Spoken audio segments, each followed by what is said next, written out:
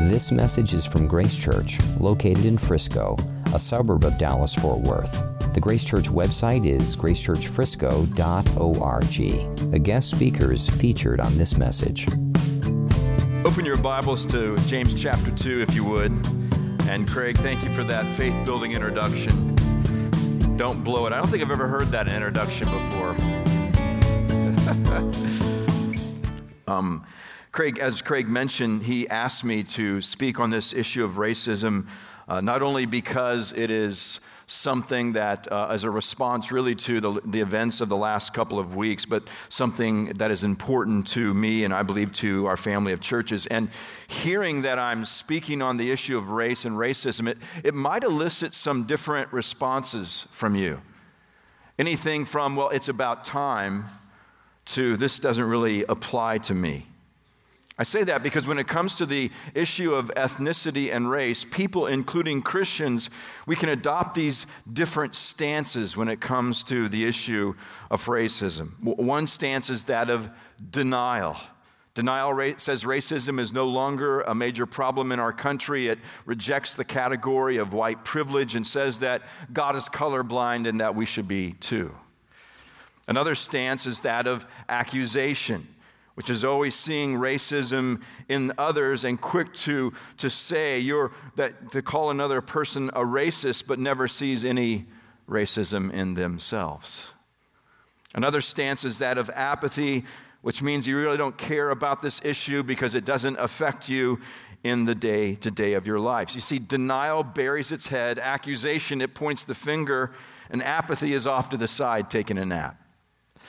See, regardless of our perspectives on the issue of racism, we as Christians, we must submit ourselves to God's Word and be willing to have God's Word challenge us and to change us on this issue of race and racism. And the only way that kind of challenge that brings change by the Word of God, the only way that happens in our lives, you know this well, is through the work of the Holy Spirit. To change and to grow in Christ, we need the work of the Spirit in our lives. We need the power of the Spirit to bring Scripture to life. And where there is racism in our hearts, convict us so that we can repent and we can change. And so even preparing for this sermon again and thinking about this issue again, I feel my need for the Spirit. And I want you to feel the need for the Spirit as well this morning. So before we even read this text, let's pray for the Spirit's work. Let's pray. Lord, as we sang earlier, you have overcome. You have overcome our sin, and you have overcome death, and you have overcome Satan, and forever you reign. And forever you will receive glory. And because of that, because of the shed blood of Christ, we can draw near to your throne of grace this morning, and we want you to hear our need. We need you, Lord, and we need your word to challenge us and to change us. And for that to occur, we also need the Spirit. So fill us with your Spirit. We pray for the work and the activity of the Spirit to illuminate Scripture, to convict us in our hearts where there may be any racism in our lives. And we pray that the Spirit would help us to change as you give us grace. We desire to do that, Lord, not in response to a social issue, but in response to what you've done for us in the cross, because this is a gospel issue. So help us, Lord. Change us, Lord, so that we can live out this gospel in a way that pleases you and brings you glory. We pray this all in his great name. Amen. James chapter 2, we're going to read verses 1 through 9. My brothers, show no partiality as you hold the faith in our Lord Jesus Christ, the Lord of glory.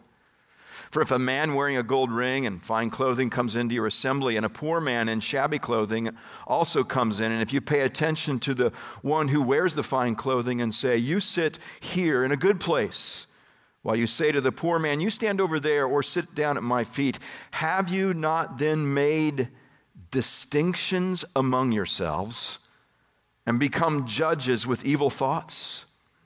Listen, my beloved brothers, has not God chosen those who are poor in the world to be rich in faith and heirs of the kingdom, which he has promised to those who love him?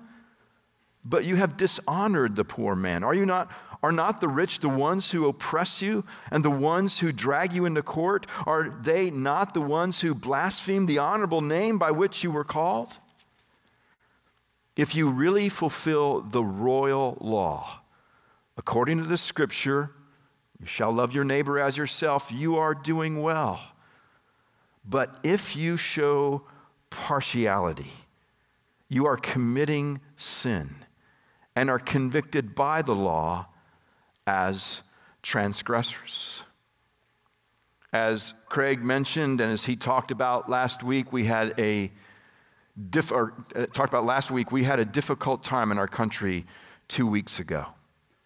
On July 5th, Alton Sterling, a 37-year-old African-American father and husband of 3, was shot in Baton Rouge, Louisiana. The next day, Philando Castile was pulled over for a traffic stop, and as he went for his registration, was shot, and he died as his girlfriend and her daughter sat in the car. And then on the following day, something you know well and know intimately, after a peaceful protest here in the Dallas area, Micah Johnson, an African-American man, shot and killed 5 white police officers. And that all happened only about a year after 9 people were murdered at Emmanuel AME Church in Charleston, South Carolina. Those headlines, those recent events, they tell us that racism is clearly an issue in our world and in our country. But racism is not just a social issue, it's a spiritual one. Because racism is a sin that is as old as Genesis and as contemporary as Minneapolis and Baton Rouge and Dallas. And James shows us clearly here that racism is the sin of partiality. We know that because the word partiality that James uses here in chapter 2, verse 1, it has much broader application than the way it's applied here with reference to showing partiality to the rich or the poor, how someone addresses. We know that because the Old Testament repeatedly stresses that God himself is impartial, and we as the people of God are to imitate him by showing no partiality. And this is truth about God that Paul talks about in Romans chapter 2, where he's dealing with an ethnic, a racial issue in the church where the Greeks and the Jews are just not getting along. He's telling them, you need not to judge one another. And if they do judge one another, Paul says that they are liable for that sin because God shows no partiality. Romans chapter 2, verse 11. That word partiality that's used in Romans 2, verse 11, is the same word that James uses here in James chapter 2, verse 1, which means that partiality is sin. So what is racism? Let's define it. Here's a definition that I'm using. Racism is the sin of partiality that is seen in attitudes and actions that distinguishes or values one race over other races and is a denial of the biblical truth that all people are made in the image of God. That's a mouthful of a definition, isn't it? So let me read it again.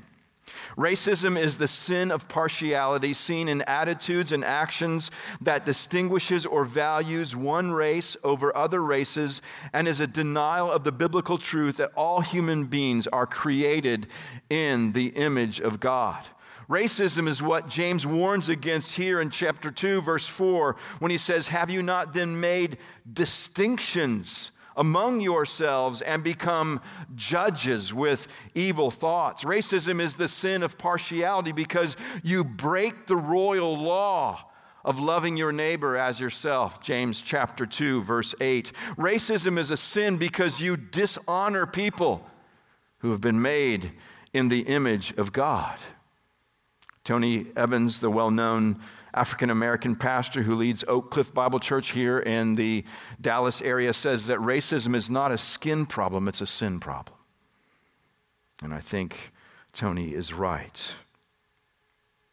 Racism is an issue that I care very much about. Care very much about it personally.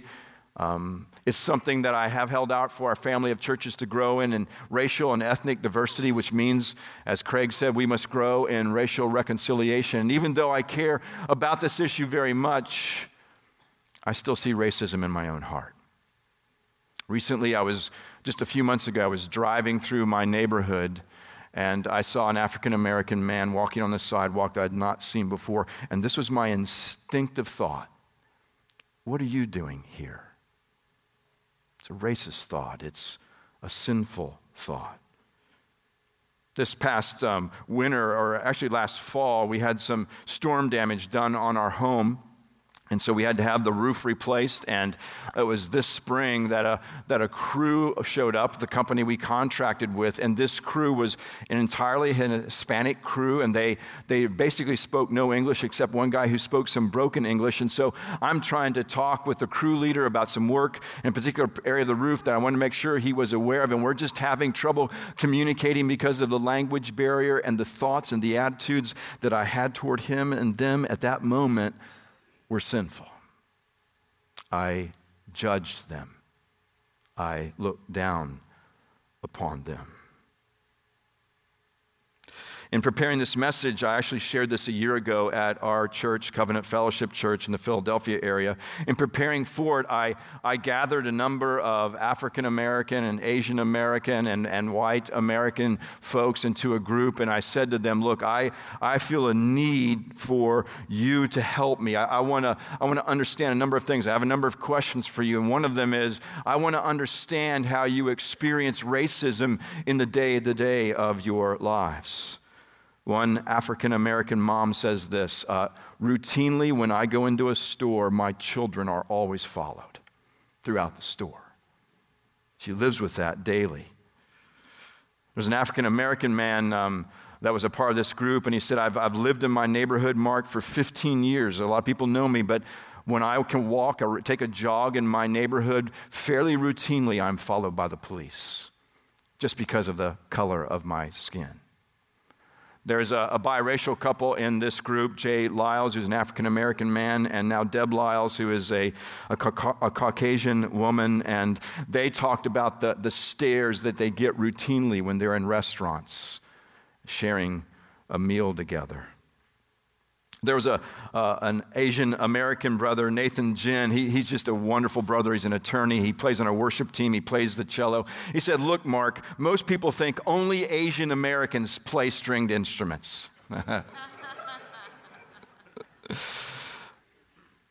Racism is the sin of partiality, where we distinguish or value one race over another in our attitudes and in our actions. So let me ask you, what is your response when an entire Hispanic crew that speaks no English comes to work on your house? How do you think about them? What is your first response when you see an African American man or woman walking through your neighborhood?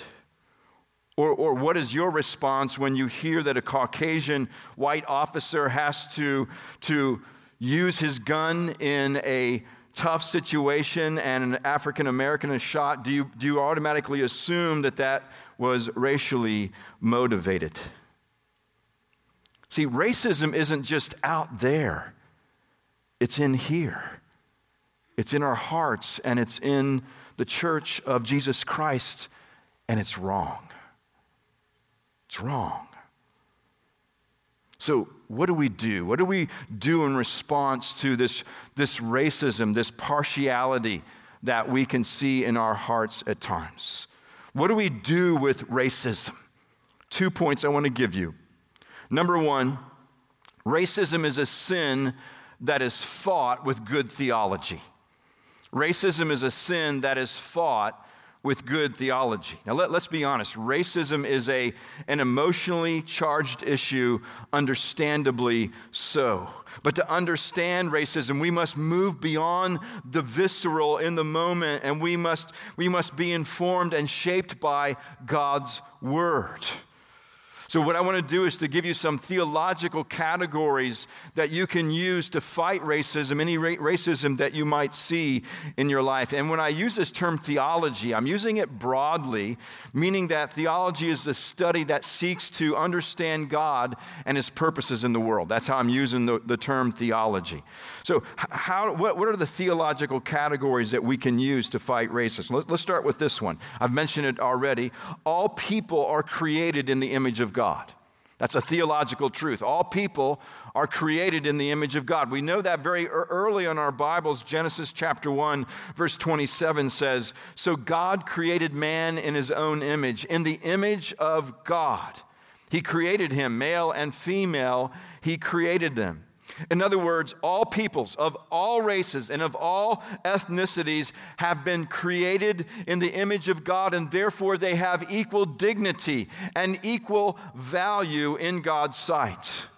So that truth alone leaves no room for racial superiority or of any kind, because all people of all color, of all races, of all ethnicities, they have this remarkable status before God, because they've been made in His image. Racism is a sin because it violates this equalitarian principle that all races and ethnicities are created in God's image.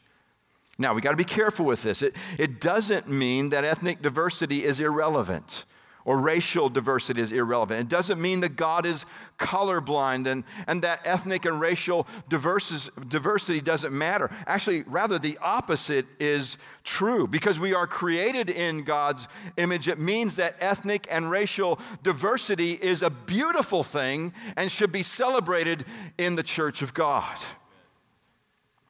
So when you meet someone for the first time, and you begin to form wrong opinions about them because of their skin color, or because of the accent they use when they speak, or maybe because of their facial features, in that moment, you are not thinking theologically.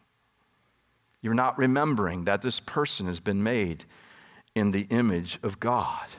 Fight racism that you see in your life and in your heart by seeing all people the way God sees them, made in His image. Okay, here's another theological category I want to give you. The biblical storyline is multi-ethnic and multiracial.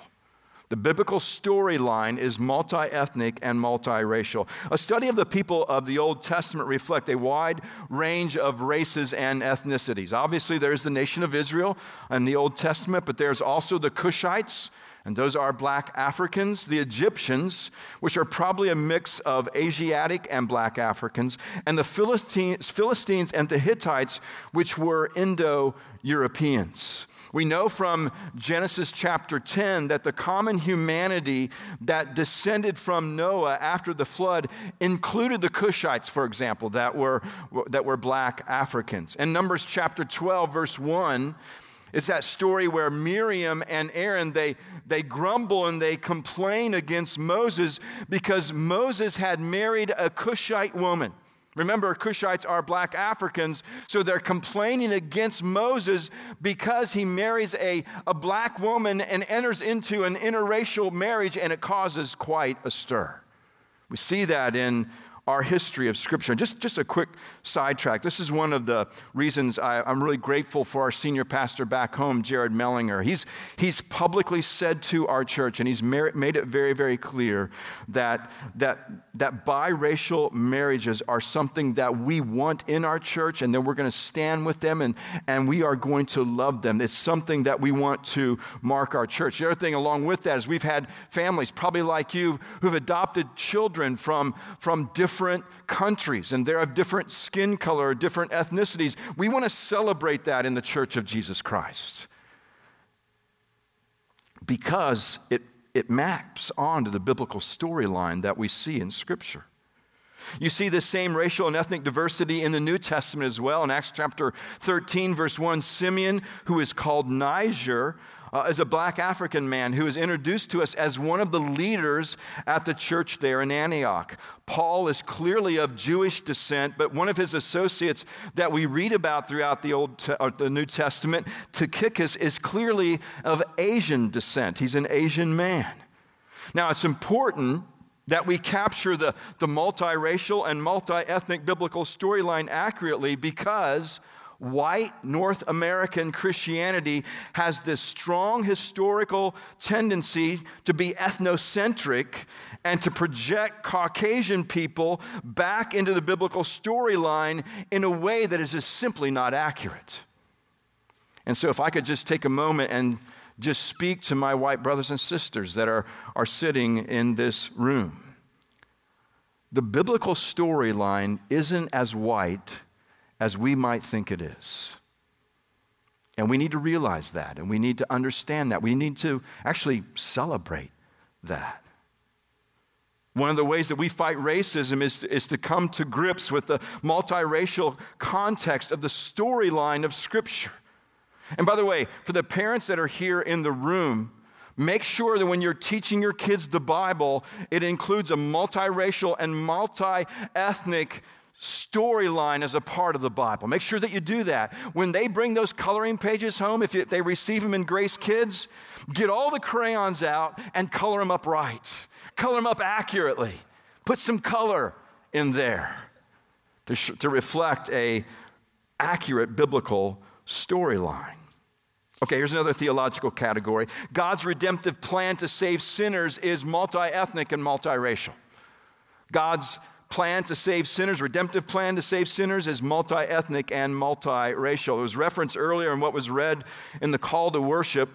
Genesis 12 introduces us to God's redemptive plan to save people of all races and of all ethnicities and of all nations when he says to Abraham, sending him from his country in Genesis 12 verse 3, in you all the families, not just one family, in you all the families of the earth will be blessed. And this plan points to and is fulfilled in Jesus Christ, where on the cross he dies for the sins of people from all nations and all ethnicities and all races through his work on the cross. Paul says it this way very succinctly in Galatians chapter 3. Galatians 3, verses 28 and 29. There is neither Jew nor Greek. There is neither slave nor free. There is neither male nor female, for you are all one in Christ Jesus. And if you are Christ's, then you are Abraham's offspring, heirs according to the promise. God promised that he would bless all families of the earth, and he keeps that promise by sending his son, Jesus Christ, who brings salvation through his death and resurrection that we sang about earlier. And all of those who repent of their sin and place their faith in Christ alone, they are added into one new family, the family of God, and it is a multiracial, multicolor, multi-ethnic family. You see, any hint of racism in our hearts opposes the central theme of Scripture. It's that serious. Any hint of racism in our hearts opposes the central theme of Scripture, the redemption of people from all nations through the gospel of Jesus Christ and for the glory of God alone. Therefore, it's hypocritical of us to proclaim Christ's crucified on the cross that saves sinners and creates a new single community in Christ. It's hypocritical of us to hold that, to believe that, to teach that, and at the same time tolerate racism in our hearts and in our lives.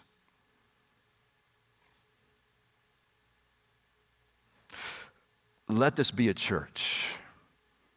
And please pray, let our family of churches known as Sovereign Grace be a family of churches that proclaims the gospel to all people. And let this be a church, let it be a church family, and let us be a family of churches that is multi-ethnic and multi-racial, united in the gospel of Jesus Christ that declares something grand about the gospel. pray for that and work for that. In this meeting that I had with it was probably about 14, 15 folks before I put this message together. I'm just asking for their input. I began the time by just saying, look, I just feel like I really need your help. I'm a white man, and this is primarily a white suburb, and I just feel like we need a lot of help because we're primarily a white church. It was about 10 minutes into the conversation, one African-American sister of mine very, very graciously and gently said to me, Mark, we are not a white church. And when you say that, you alienate every other race and ethnicities, all the other races and ethnicities that are in this church. And I was convicted by that. She was right, I was wrong. I apologized. I have banished, in my repentance, I'm not using that language anymore because I was wrong. I have no desire to alienate folks who have been saved in the gospel of Jesus Christ, not any folks, but certainly those who are brothers and sisters in Christ. So now I'm saying this, and I want you to consider calling Grace Church a gospel church. A gospel church where racial and ethnic diversity is welcomed, appreciated, and celebrated for the glory of Jesus Christ. Call yourselves that. Okay, another theological category. God's mission is multi-ethnic and multiracial. God's mission is a multi-ethnic and multiracial mission. Proof of that is clearly seen in a text like Acts chapter 10, where through a series of events, as you well know, Peter is convicted actually of his own racism, of avoiding the, quote, unclean Gentiles, saying in Cornelius' house, one of these unclean Gentiles, this in Acts chapter 10, verse 34, truly I understand that God shows no partiality. Statement of his conviction that God shows no partiality. In that moment, Peter repents of his own partiality, opening the door for the gospel to be proclaimed to Jews and Gentiles. Thank God for that. Amen. It's what Paul captures in Romans chapter 10, verse 12. For there is no distinction.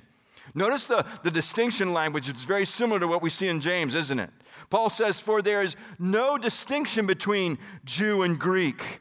We can put in here white and black, Asian and Hispanic. For there is no distinction between Jew and Greek. The same Lord is Lord of all, bestowing his riches on all who call on him. For everyone who calls on the name of the Lord will be saved. In other words, any hint of racism in our hearts works against the multi-ethnic and multi-racial mission for God to save sinners through the gospel of Jesus Christ because it reaches all people. So let me ask you a question. This is something I'm wrestling with in my own life. What is the demographic of people that you are reaching out to? Are they just of one race? Are they just of one ethnicity? And pray that God, if it is, pray that God would give you opportunities to reach people of all nations. Because more people from all nations, they are living around us. Okay, last theological category I want to give you. Eternity will be multi-ethnic and multiracial. That day we long for, when we're there, in the new heavens and new earth, that's going to be a multi-ethnic and multiracial event. God's redemptive plan to save sinners is seen at the cross. The culmination of that event is seen at the cross, but the consummation of that event is realized in the new heavens and the new earth, where people from every tribe and every tongue and every nation will worship God. John captures it this way in Revelation chapter 7, verses 9 and 10. And behold, a great multitude that no one could number. I mean, stop there for a moment. John transports us to that day we long for, that day we pray for, that day that we can't wait for. That day, what we're going to see is a multitude that no one can number. Wow, stunning, isn't it? But look how this multitude is comprised. from every nation, from all tribes and peoples and languages, standing before the throne and before the Lamb, and with really one voice singing, "Salvation belongs to our God who sits on the throne and to the Lamb."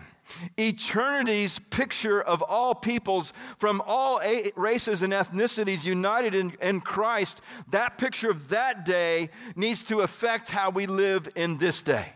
It does. That day needs to affect this day and the way we live in the here and now. So if you don't much like the Hispanic guy, or the white woman, or the black man that may be sitting next to you in your community group, guess what? You're going to be spending eternity together. So it might be a good idea to get to know them and relate to them and love them and understand them. And as Craig said so well last week, learn from them as you listen to them. That affects how we live now, doesn't it? Knowing we're going to be sitting next to them potentially in eternity. Here's my point. Good theology, it functions in our lives. It's not just head knowledge. It's not just for scholars. Good theology functions in our lives. It is inconsistent of us to hold these theological truths that I just held out. There isn't a new theological truth I gave you. Craig has taught you well. The pastors here have taught you well. It is inconsistent of us to hold these theological truths on the one hand and have any hint of racism in our hearts on the other hand that rejects these theological truths. We're inconsistent in our lives as Christians if we do that. These biblically rooted theological truths are given to us to help us understand the issue of race and to expose racism in our hearts, and they're given to us to help us fight racism when we do see it in our hearts. But what do we do when we do see it? And my guess, most of us will. Not being presumptuous, don't know your heart. I hope you understand. But my guess at times, most of us will see racism in our hearts at times. What do we do? That leads to my second point. Racism is a sin that finds its cure in the gospel. Racism is a sin that finds its cure in the gospel. According to Ephesians chapter 2, verse 8, a verse you know, a verse that is printed as etched in stone on a foundation stone on the front of this church, Grace Church, that all who walk in here see Ephesians 2, verse 8. According to Ephesians 2:8, we as Christians, we have been brought to faith in Jesus Christ by what? By the grace of God alone, that free gift of grace. James 2:1 then says to us that we are to hold this faith that we have been given by grace. We are to hold this faith in Christ by having no partiality in our hearts. One of the ways we hold this faith is to have no partiality in our hearts and in our relationships and in our churches. You see, this is Jesus' church. Christ towers over all of us. White and black, Asian and Hispanic, African and Indian. We all have been united in the gospel of Jesus Christ because of what he has done for us in the gospel. That gospel truth calls a gospel community to deal with racism that is in our lives and in our midst and in our church by applying that gospel to our lives. That's what the gospel calls us to do. So here's the question, how do we do that? How do we take the gospel and how do we apply it to our lives when it comes to the issue of race and racism? Let me just give you some ways. First, when you are convicted of racism, confess it. Confess it first to God and ask for his forgiveness, and then ask others for their forgiveness. Sometimes I think we quickly go past this and forget the power of forgiveness. Forgiveness has power. Forgiveness heals. I think probably one of the best illustrations I've seen of this was about a year ago when Dylan Roof was being charged in court. Do you remember that? He's got 2 guards around him, and through video he's being charged in court. And in this court, there are family members and friends of those 9 that were shot in Emmanuel AME Church there in Charleston. And do you remember what they did? They forgave Dylann Roof. He just killed their loved ones. It's a terrorist act. They walked up and they forgave him. It was powerful. When I saw that, I was brought to tears. When I saw that, I thought, those are gospel people. They know the gospel. And man, they are living it out right now. Don't forget the power of forgiveness. It heals. Second, we repent of racism by applying the gospel. This way, specifically, I would say by applying the royal law that's mentioned here in James chapter 2, verse 8. What is that royal law? You shall love your neighbor as yourself. That's one of the ways that we apply the gospel in our lives. So here's some ways. I'm going to give you some ways of how to apply the royal law, how to love others as you love yourself. Here is one way. We love by showing hospitality to people of other races and ethnicities. We love by showing hospitality to people of other races and other ethnicities. Let me tell you why I'm saying that. In Romans chapter 12, verse 9, Paul says to us, your love must be genuine. It must be genuine. And then the rest of that part of the chapter, down through verse 21, he gives several descriptors of genuine love. And one of the descriptors of genuine love that we find is that we show hospitality. Romans chapter 12, verse 13. One of the folks that we met with in this group that I gathered, he said something, Joel Gaines, a good friend of mine, said something that I thought was really helpful. He said this: what you believe about race and racism can be seen by who is sitting around your dinner table. He's right. And if it's ethnocentric, and over time, if your dinner table isn't over time made up of different races and different ethnicities, then that's a way to apply the gospel. It's a way to love others by extending hospitality. It was on this point that I was actually convicted personally. There was in this group an African American man that has been in our church for 16 years, and he said, look, I over these 16 years, I've only been in the homes of a few white people. And yet I know him. He's had people of all races and of all ethnicities in his home. He and his wife, they just do a great job of hospitality, and there's a mix of people in their home all the time. And I thought in that moment, have we ever had Rodney over and his wife? And we hadn't. I was putting this message together. I actually called him and just asked for his forgiveness. He had taught me something I need to learn about applying to the royal law. This is a weakness for Jill and me. It's an area that we're trying to grow in. So I hope you hear that in bringing something that's important, that I need grace. I need help. That's why I prayed for the Spirit before. See, regardless of your race or ethnicity, I'm not just speaking to white people. Regardless of your race or ethnicity, fulfill the royal law by inviting people of other races into your home over a meal and talk about the issue of racism. Which leads to another just suggestion I have to fulfill the royal law. We love by having humble, honest conversation about race and racism. And this is where I think Craig just led you so well last week. I listened to that. I just thought that was just great leadership on your part, Craig. He called you to listen and to learn.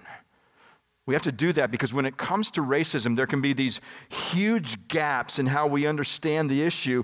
And if we don't talk about it, those gaps remain, and potentially they breed misunderstanding and potentially create offense and division. So let me illustrate what I mean by that. In their book, Divided by Faith, Michael Emerson and Christian Smith found through a national survey of 2,500 Americans that 2/3 of white Americans, including evangelicals, believe that the situation for blacks is improving, while 2/3 of African Americans believe that the situation for blacks is deteriorating.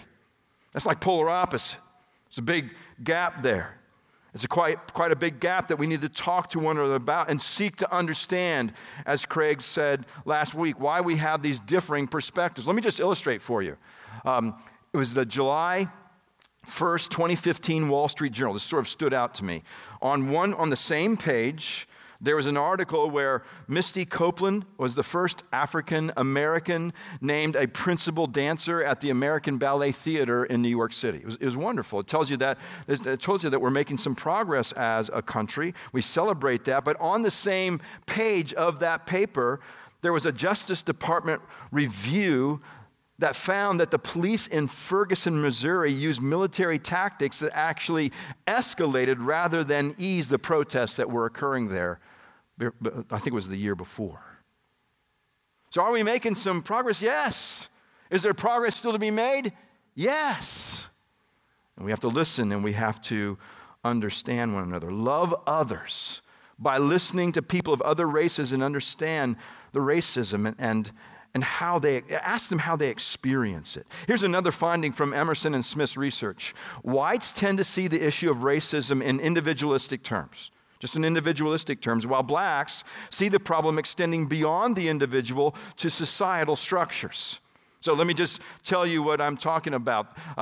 But there can be just a number of white people who hear this word white privilege and bristle. Because white privilege, you're thinking, I wasn't given any privileges. I worked hard. I've earned all the money that I've had to sort of build my life and build my family. And if an African American heard that, we had this kind of conversation in this group, they would say, they want that for you. They understand that. They're not denying that at all. But what you don't understand is they work to do the same thing, to work to build a life and to work to build a family because of Jim Crow laws that were instituted after the Civil War, and it pretty much remained in effect legally through the Civil Rights era and still have a lingering effect.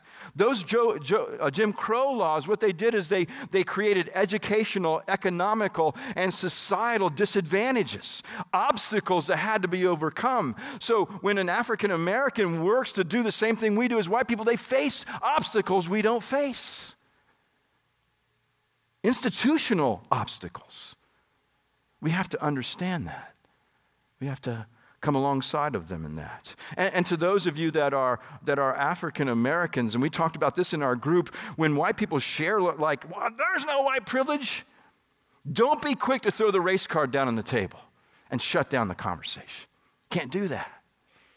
Fulfill the royal law by loving your neighbor as yourself. You see, we need to approach these conversations, as Craig said, as listeners and learners, being doers of the word, as James says. And James 1:19 says, here's a way to be a doer of the word, be slow to speak, right? Be quick to hear, slow to speak, and slow to anger, knowing that these conversations, they could get a little tense at times. And when they do, stop and pray. And these discussions that we have together, pray for the work of the Spirit. When convicted, let's be doers of the word. James 5:16 says, confess your sins to one another and pray for one another that you may be healed. There's healing that comes in that. There's healing that comes in forgiveness. Now that doesn't mean that you're going to agree on everything. Agreement's not what I'm talking about. You're probably not going to. You may not agree on everything you discuss, but what you want the other person you're talking to walk away from that conversation and say, I know at least they listened and they sought to understand. If you take that step, that's huge. That's huge in the church of Jesus Christ. When I met with this group of African American and Asian American, white American people, about 15 people, we ended it. It was probably about a 3-hour conversation. Got a little warm in the room, obviously temperature-wise. But we got done with that conversation. Here's what we were all saying, man, we got to keep doing this. We got to keep talking. And so consider how you might do that. Consider facilitating a conversation just by reading a book together. Let me just make a book recommendation, Under Our Skin by Benjamin Watson. Benjamin Watson is a NFL receiver. He's played for the New Orleans Saints, and during that time when he was in New Orleans, he actually went to the Sovereign Grace Church in New Orleans and And by the way, if you're interested, Keith Collins, the senior pastor of that church, did an interview with Benjamin that's really well done. He's now playing for the Ravens and is in the Baltimore area. But he wrote a book that really came from a blog post they wrote after the Ferguson issue. And this book is really well done. And so I would recommend that you read that and possibly get together and discuss that together. Let me just say one other thing. If you're going to have conversation about the issue of race over social media, over Twitter, over Facebook, that kind of thing, and I wouldn't recommend that you do that. I don't think that's wise. But if you do that, I believe the royal law really almost commands you or almost calls you to go to that person face to face and sit down and have a cup of coffee with them. Don't hide behind your screen. Have that conversation face to face. Here's another way that we love. We love by abhorring what is evil. We love by abhorring what is evil. The very first descriptor of genuine love that you see in Romans chapter 12, verse 9 is abhor what is evil. Racism is evil, right? It's wrong. What happened in Baton Rouge, what happened in Minneapolis, what happened in Dallas 2 weeks ago, it was wrong. And it can be loving to tell others that you know that racism is important to you and telling them that you believe it was evil. I say that because in this conversation we were having with this group I mentioned, there was an African-American sister who said this, I have a lot of friends in this church, a lot of friends of different ethnicities, white, Hispanic, Indian, and they come up to me after an event like the shootings a couple of weeks ago, and they ask me how I'm doing. And I'm really grateful for that. I'm grateful for that. But I just don't want to tell them how I'm doing. I want to know if this issue matters to them. Does it matter to them? That's what I want to hear.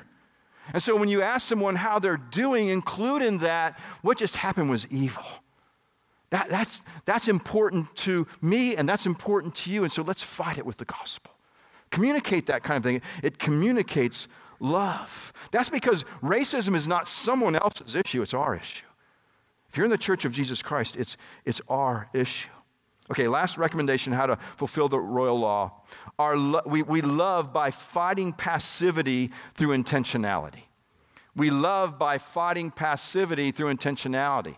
I think there is apathy probably in a lot of our lives until something occurs, a news cycle happens, and then it wakes us up of our apathy, and then the news cycle drops off and we drop back down to apathy. We have to fight that with intentionality. We can't be passive when it comes to the issue of race and racism. We're seeing that acutely in our world today. We can't have that in the Church of Jesus Christ. So let us love people of other races by intentionally moving toward them. Intentionally moving toward them and getting to know them and engaging them in conversations.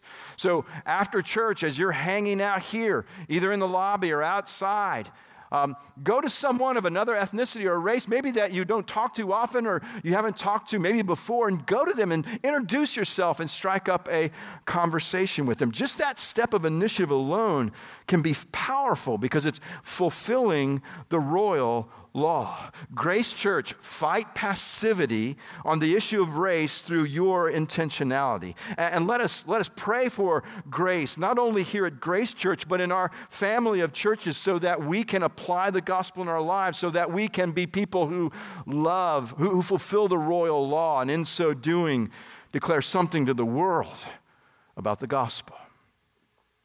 Now, let me close with this. In addressing the issue of racism, I don't want to ignore that progress has been made in our country. I don't want to ignore that.